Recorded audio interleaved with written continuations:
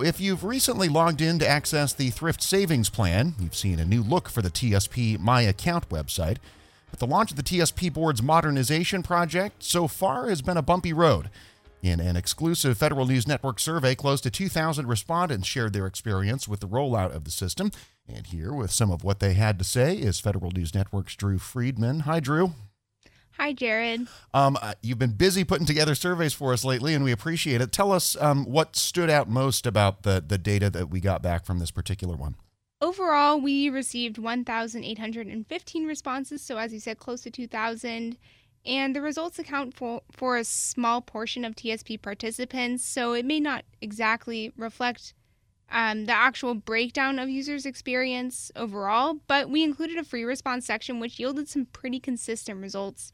One notable outcome was that many participants were frustrated with the layout and design of the new website. So the way things look once they were able to log in, the way that the pages were structured was a big pain point for a lot of users. In the survey, we had close to 150 people mention in a free response section. They talked about the website design specifically, and the vast majority of those comments were negative. I spoke with Kim Weaver, who's the Director of External Affairs at the Federal Retirement Thrift Investment Board, and she said the website update was necessary to add more layers of security and anti-fraud protocols and better protect participants' personal information, but she did acknowledge that this has made it challenging for some participants to set up their accounts and get accustomed to the new website. So, for example, one pain point that a lot of survey respondents pointed to was they found it difficult to find the annuity calculator in the My Account website. But when I spoke with Weaver, she did reference a user research study that they looked at to test the rollout of the new website, and that test group believed that the interface was less cluttered and easier to access the things they needed. So there's a little bit of back and forth there about, is this something that's easier to use, or is it maybe something that people just have to get used to, or is it really more a complicated system? It's hard to tell exactly, but a lot of the respondents did express frustrations about that point. Yeah, and before we talk too much more about how folks feel about the new design, we should bring people up to date about how the operation of the website is actually going so far. Have the initial issues that the board had with people just straight up not being able to log in, have those been mitigated at this point? Has that problem been solved? When I spoke to Weaver most recently, she said that 90% of people who have tried to log in have been successful. So it seems like now the main problems are within the My Account interface beyond just logging in. That's not to say that everyone has been able to log in without issues. We did see a lot of survey respondents who said that they had problems setting up an account.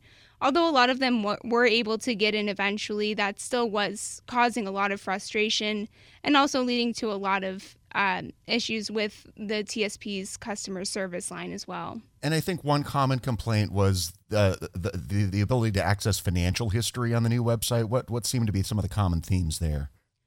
That's right. So when the update first launched on June 1st, a lot of people wrote into Federal News Network and posted on Twitter, Reddit, and just were generally sharing that they couldn't access anything prior to May 31st of this year. So a lot of that historical data was missing. Since then, about a week after that, people were able to see year-to-date contributions for 2022. And just yesterday, I heard from a few respondents that now they're able to see 10 years of financial history. That's something that Weaver said is going to roll out slowly. So we're seeing more account information, more financial history being available as the weeks go on. And for historical data going back further than 10 years, participants would have to currently contact customer service. The TSP's customer service is called Thriftline to get those documents before it's fully rolled out on the new website. Weaver assured me that all of that information and all of that data is in the board's systems and on file. It's just not quite accessible to participants yet because the rollout is taking a bit of time. And that thrift line you mentioned has been understandably swamped with all these changes and all of the issues the website has had. Has the TSP gotten over that hump, and what have people's experiences been with customer service? On the survey that we conducted, we saw that about 30% of respondents who did experience difficulties logging in or within the website reaching out to customer service. And more than 88% of those participants who did reach out to customer service rated the quality very low. On a scale of 1 to 5, like I said, 88% of those people gave it a 1. So the worst rating that was available. Some were saying that their calls were dropped, or that when they were able to talk to representatives, they weren't able to get to solutions to some of their problems.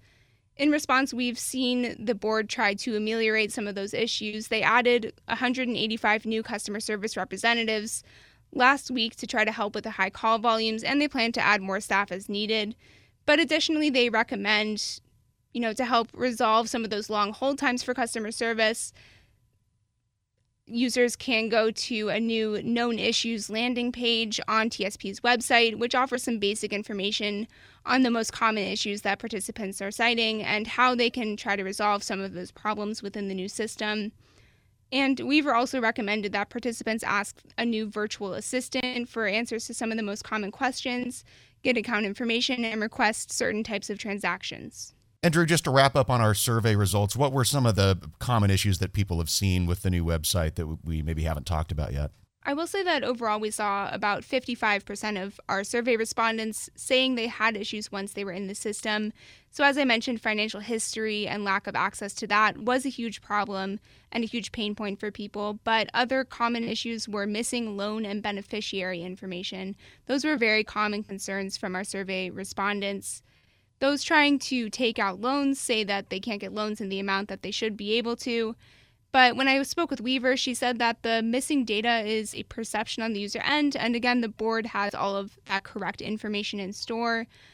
When it's asked about the beneficiary information and not being able to transfer that over, Weaver said that for a small number of participants, the board didn't transfer beneficiary information to the new system because it didn't meet the data quality standards. To fix that, the board encourages all participants to review and confirm their beneficiary information.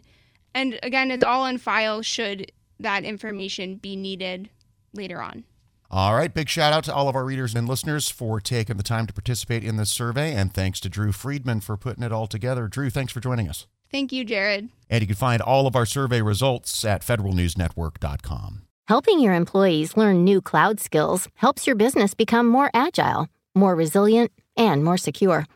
Not helping employees learn new cloud skills causes your business to become less agile, less resilient, less secure, less innovative, less profitable, and, well, ultimately less of a business. Don't become less of a business. Try Pluralsight and get your employees everything they need to learn new cloud skills. Learn more at pluralsight.com/vision. This episode is brought to you by Zelle. Whenever you're sending money through an app or online, it's important to do it safely. Here are a few helpful tips. First, always make sure you know and trust the person you are sending money to. Second, confirm you have entered their contact details correctly. And finally, if you don't trust the person or your recipient is rushing you to send money right away, think twice before sending money through an app or online.